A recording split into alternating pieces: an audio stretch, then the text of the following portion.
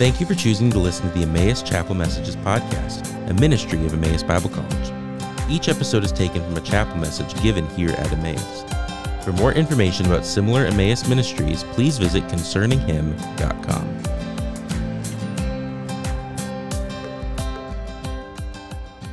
A hope deferred makes the heart sick. Proverbs 13:12a. Also known as the life verse of Chicago Cubs fans. Or at least they used to be. And never was this more true than in 2003. I can still remember, I was 11 years old, and it was the 2003 NLCS against the Florida Marlins in Game 6. The Cubs were one win away from heading to their first World Series since 1945, for a chance to win their first World Series since 1908. And in the eighth inning, the Cubs were up 3-0, and I can still remember the cameras panning the crowd, and all of these old Cub fans just with this beam of excitement in their eyes, because something that they had hoped for years looked like it was finally about to become a reality. Until one of the Marlins hitters hits a fly ball to left field, which Cubs left fielder, Moises Alou, I can still remember who it was, he seems to have a beat on the ball, and he jumps to catch it, but as he jumps, a fan deflects the ball, likely preventing him from making the catch. And even though it was just a harmless foul ball, even I, as an 11-year-old, knew something terrible was about to happen after that. And sure enough, after that play, the Marlins would go on to score 8 runs, win the game 8-3, and then the next day they went on to eliminate the Cubbies.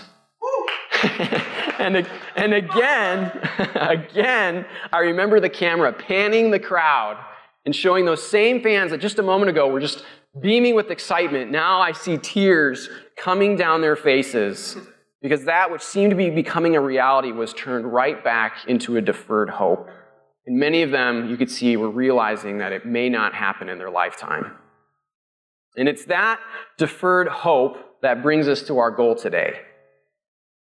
Because what we see on earth today, it displays a world seemingly devoid of hope. And because of that, many Christians are even losing confidence that what God has promised will ever be realized. When God, who promises to be our strong tower, but the ground feels shakier than it ever has. When God tells us that our present suffering will be momentary and light, and here we are 2 years later, and we're still suffering the after effects of a pandemic, and you're telling me that my suffering is momentary? How do we maintain hope when all sight of hope is deferred or even destroyed? And what we're shown in Scripture is that God's people maintain hope by understanding who the object of their hope is, by remembering the purpose of their hope, and then looking forward to the result of our hope. Now today, I don't usually do this, but we're going to be looking at multiple passages here today to kind of help us see this. So a passage I would like to have you turn to would be Lamentations chapter 3, there in the middle of your Bibles. Lamentations chapter 3. And I want you guys to note that in these verses, he's talking about God here. But listen to what the writer says. He says, He, God, has made my teeth grind on gravels, in verse 16. It made me cower in ashes. My soul is bereft of peace.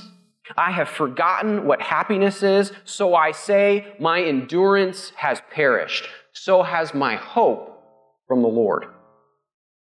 Remember my affliction and my wanderings, the wormwood and the gall. My soul continually remembers it and is bowed down within me. Now, in the middle of this book of lament, in chapter 3, we actually are given a glimmer of hope. But we haven't gotten to that part of the Scripture yet.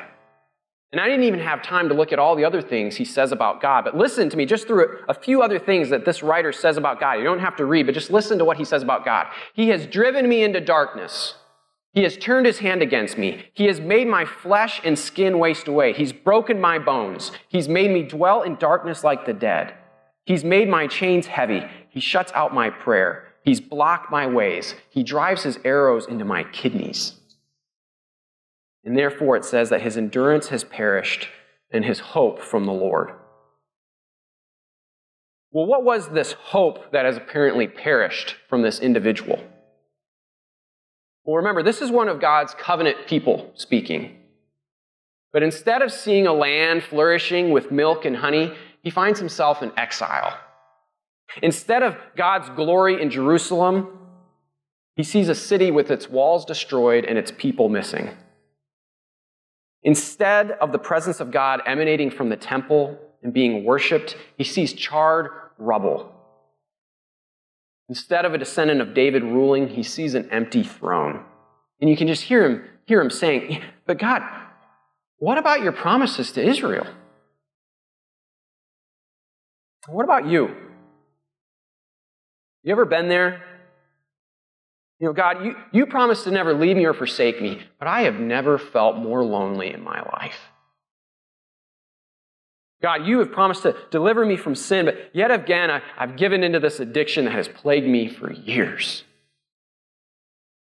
Guys, what do we do when his promises seem to be failing? There's this heartbreaking scene from a film called The Great Escape. I don't know if any of you have seen that. It's kind of an older film.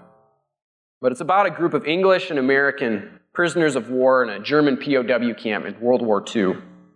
And they're having this celebration because the tunnel that they have dug underneath the barbed wire, it's just about ready.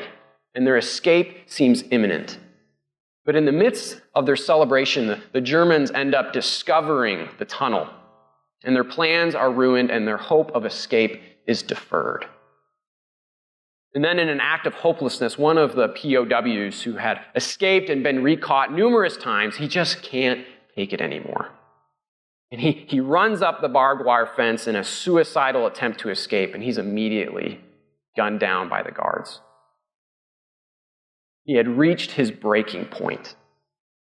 So again, I ask, how about you? Are you one more letdown from cashing it in? Why should we even try to keep going? Well, please keep going with me in this passage in Lamentations, picking it up in verse 21.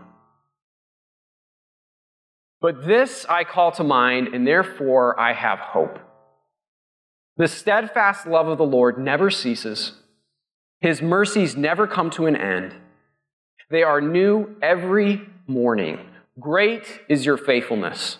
The Lord is my portion, says my soul. Therefore, I will hope in him."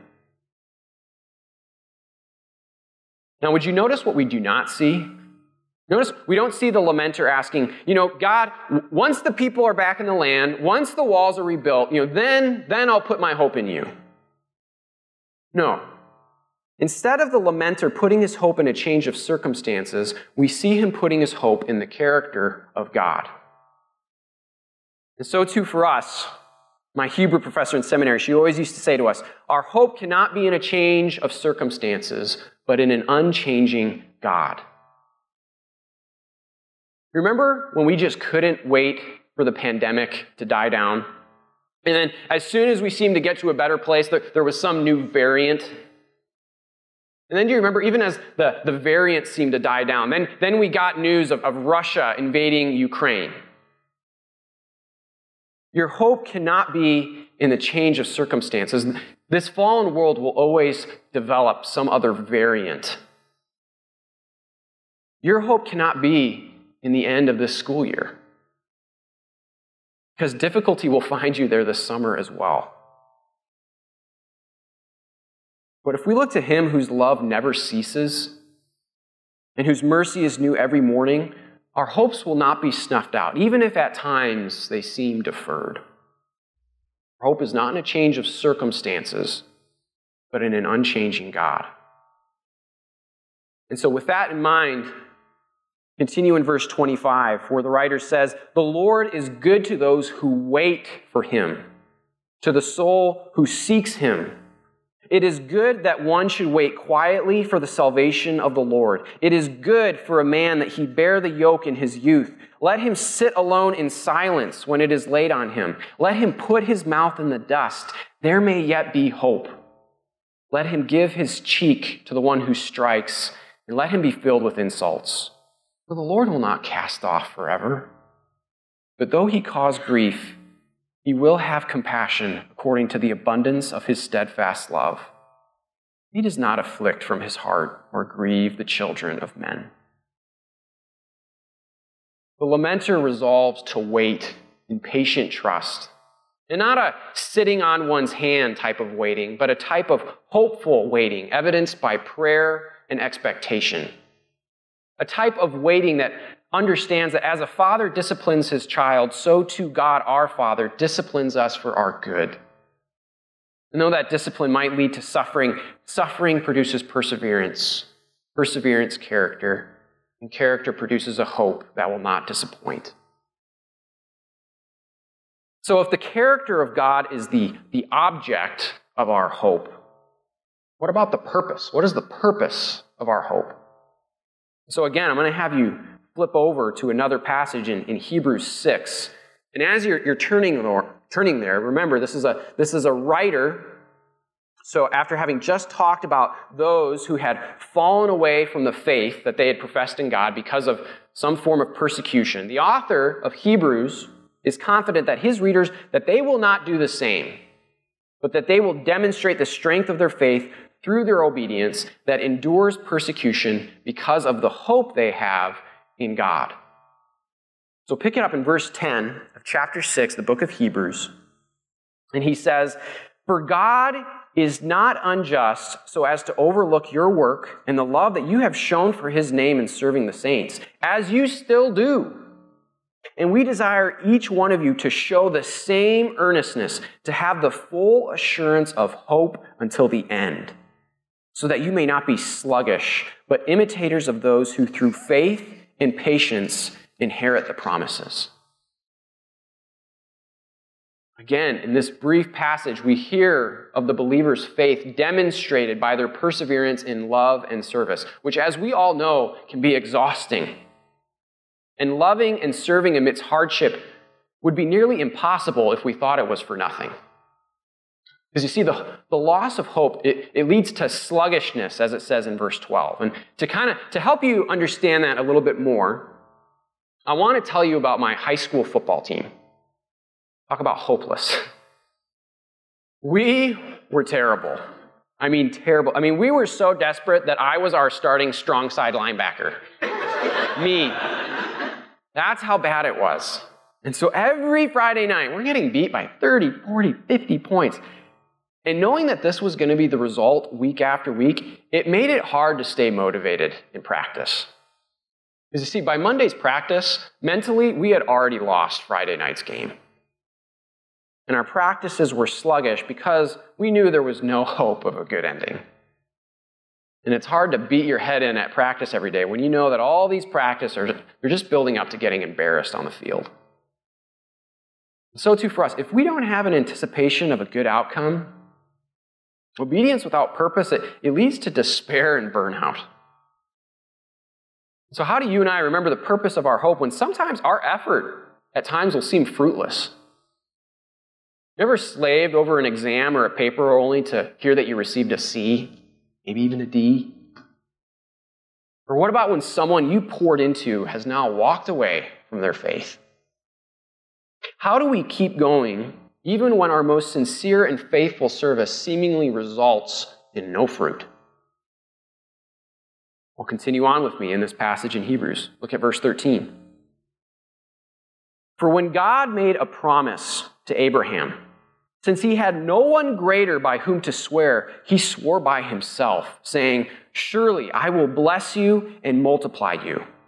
And thus Abraham, having patiently waited, obtained the promise. For people swear by something greater than themselves, and in all their disputes, an oath is final for confirmation." So stop right there for a little bit. We know the story of Abraham.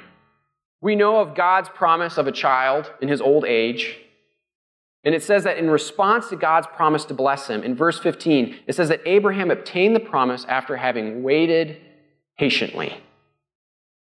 Now, we know it's not like Abraham did not have his lapses in the midst of that waiting. Remember Hagar? But it was his patient faith that led to faithful obedience. And what allowed him to be patient was the character of the one who promised. And that goes right back to what I said in my first point. For the purpose of our hope is grounded in the object of our hope. And in closing out this passage, you'll understand that a little bit more. Pick it up again in verse 17.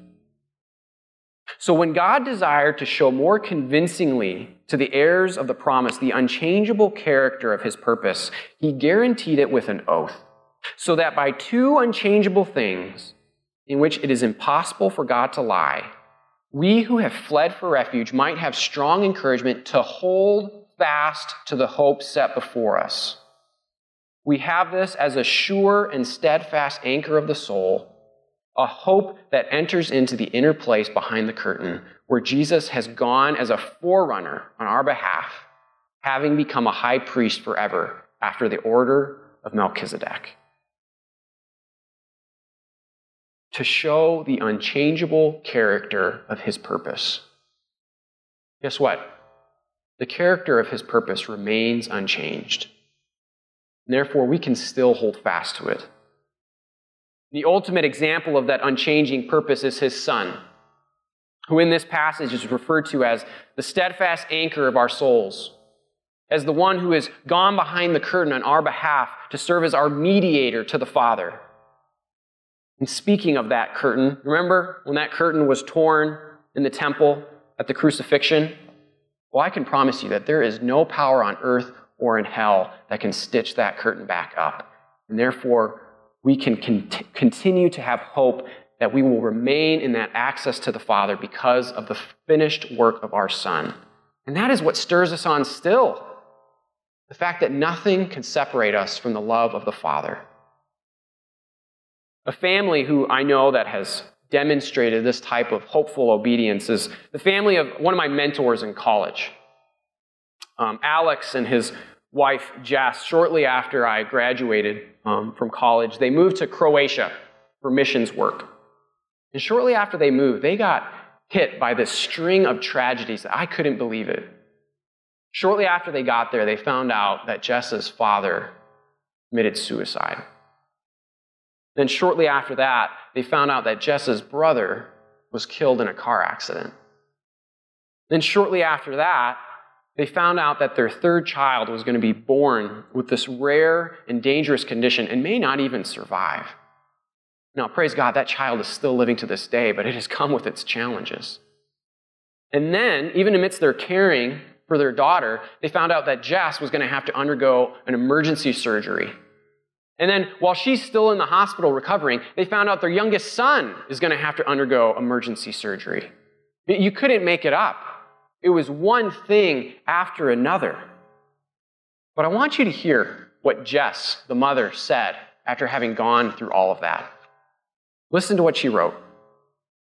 She said, "We've walked through enough brokenness these last 5 years to prove that if the news had been different," and that's referring to a good medical report they got, "that even if the news had been different, he would have still been good. He would have still carried the burden, and he would have still sustained us. I'm sharing this because none of us will make it through this world untouched by the brokenness here. This isn't the world we were made for. Joy can't be found in healthy children and happy lives. God saw our suffering and took it on for himself so we could know true hope, true joy, and true purpose. Take it from me. Jesus is real, and he is enough." End quote. Emmaus, that kind of perseverance is nothing that you can just conjure up on your own. It comes only from above. And that same lasting hope is offered to all of us. And it's that hope that keeps us going, that helps to produce our obedience. So to maintain hope, we must understand the object of our hope, the character of our God. We must also understand the purpose of our hope, our obedience. And then finally, what about the outcome of our hope? Well, to look at that final passage is going to be in 1 Peter chapter 1. 1 Peter chapter 1, starting in verse 3. Peter writing to this group of believers who are undergoing extreme suffering. And Peter writes to them. He says, again, verse 3, chapter 1. "Blessed be the God and Father of our Lord Jesus Christ. According to his great mercy, he has caused us to be born again to a living hope through the resurrection of Jesus Christ from the dead, to an inheritance that is imperishable, undefiled and unfading, kept in heaven for you, who by God's power are being guarded through faith for a salvation ready to be revealed in the last time. Stop there for a second. What does it mean to be called to a living hope? Well, it's a living hope because remember, Christ, the object of our hope, is living. We cannot disconnect our hope from the resurrection. And with Christ not heading back into a tomb anytime soon, our hope is imperishable, undefiled and unfading. And that hope is our inheritance kept in heaven for you. And this hope is as sure as the one who promised it. And it is his power that sustains us until the day that he chooses to reveal it. And though we don't see it yet fully, look at its present impact. Continuing on in verse 6. Peter writes, "In this you rejoice, though now for a little while, if necessary, you have been grieved by various trials, so that the tested genuineness of your faith, more precious than gold that perishes, though it is tested by fire, may be found to result in praise and glory and honor at the revelation of Jesus Christ." Notice in this passage that there is the presence of both rejoicing and grieving. How can both exist simultaneously? Well, like my friends Jess and Alex, a joy that is maintained through trial is evidence of faith. It's evidence of a power outside ourselves, and that is why the praise and the honor and the glory go to him. Because the one who did the calling gives the enabling and also does the finishing. But it's not finished yet, as verse 8 makes clear. Because it says, though you have not seen him, you love him. Though you do not now see him, you believe in him, and rejoice with joy that is inexpressible and filled with glory, obtaining the outcome of your faith, salvation of your souls. We know him, but we don't see him. We've been adopted by him, but we've not yet been brought home by our Father. Some of you might be familiar with the writer Russell Moore. He has this powerful story that I think brings this passage home for us. Moore and his wife were at an orphanage in Russia, and they were playing with their two future sons. The adoption was all but complete, but they had to return to the States to finish some legal procedures before they could take the boys back with them. And as Moore and his wife were leaving the orphanage, he heard behind him one of the kids giving out this scream of wordless anger and confusion as to, why am I being left behind? Aren't you my caretaker? And Moore said it was the most terrible and yet lovely thing he had ever heard. He said it cut him to the heart, but it was the cry of a son for a father. With that cry of anguish, the orphan had become a son. And so too, you and I, we cry out, because though the adoption is complete, we haven't been taken home yet. But we eagerly wait for it. And in the meantime, that which we are waiting for is so glorious that even at present, we can rejoice with a joy that is inexpressible, as Peter says. Brothers and sisters, remember the outcome of your faith, the outcome of your hope, the inheritance kept in heaven for you. A hope deferred makes the heart sick, but a longing fulfilled is a tree of life. As I'm sure many of you know, the Cubs ended up ending that drought in 2016. And again, I remember watching it. And again, I remember the TV cameras panning the crowd and seeing those elderly Cubs fans again with tears on their faces, but this time with tears of joy. And if they can get that teared up over a baseball game, can you imagine what our emotions are going to be like when we finally see them? A longing fulfilled is a tree of life. And no, I don't think it's exactly what the proverb writer is specifically referring to, but our longing to be fulfilled, it will be a tree of life, as it says in Revelation 22. So Emmaus, as we come to the end of this school year, to maintain hope when all sight of hope will at times seem lost, as maybe it does, particularly during this time of the semester, understand who the object of your hope is. Jesus Christ. Remember the purpose of your hope, your obedience to Him, and look forward to the outcome of your hope, the inheritance kept in heaven for you. Would you bow your heads with me? Father, as we come to the close of this season of chapels, we give thanks for the ways you have reflected yourself to us and reminded us of the hope that we have. So, Lord, even when at times our hope may seem deferred, may we remember that He who promised is sure. So, Father, we give thanks. Help us to grow in that hope, to focus on that hope, and to share that hope. And so, Father, be with each of us as we head into the end of this week and into finals week next week. Give us clarity of thought and purpose, and remind us that we do it as unto you. So we pray all of these things by the power of the Spirit. In Jesus' name, amen. Amen. God bless and have a great rest of your week. Thank you for listening to the Emmaus Chapel Messages podcast. This ministry is possible because of the generous contributions from our partners around the world. For more information about partnering with us, please visit emmaus.edu/partner.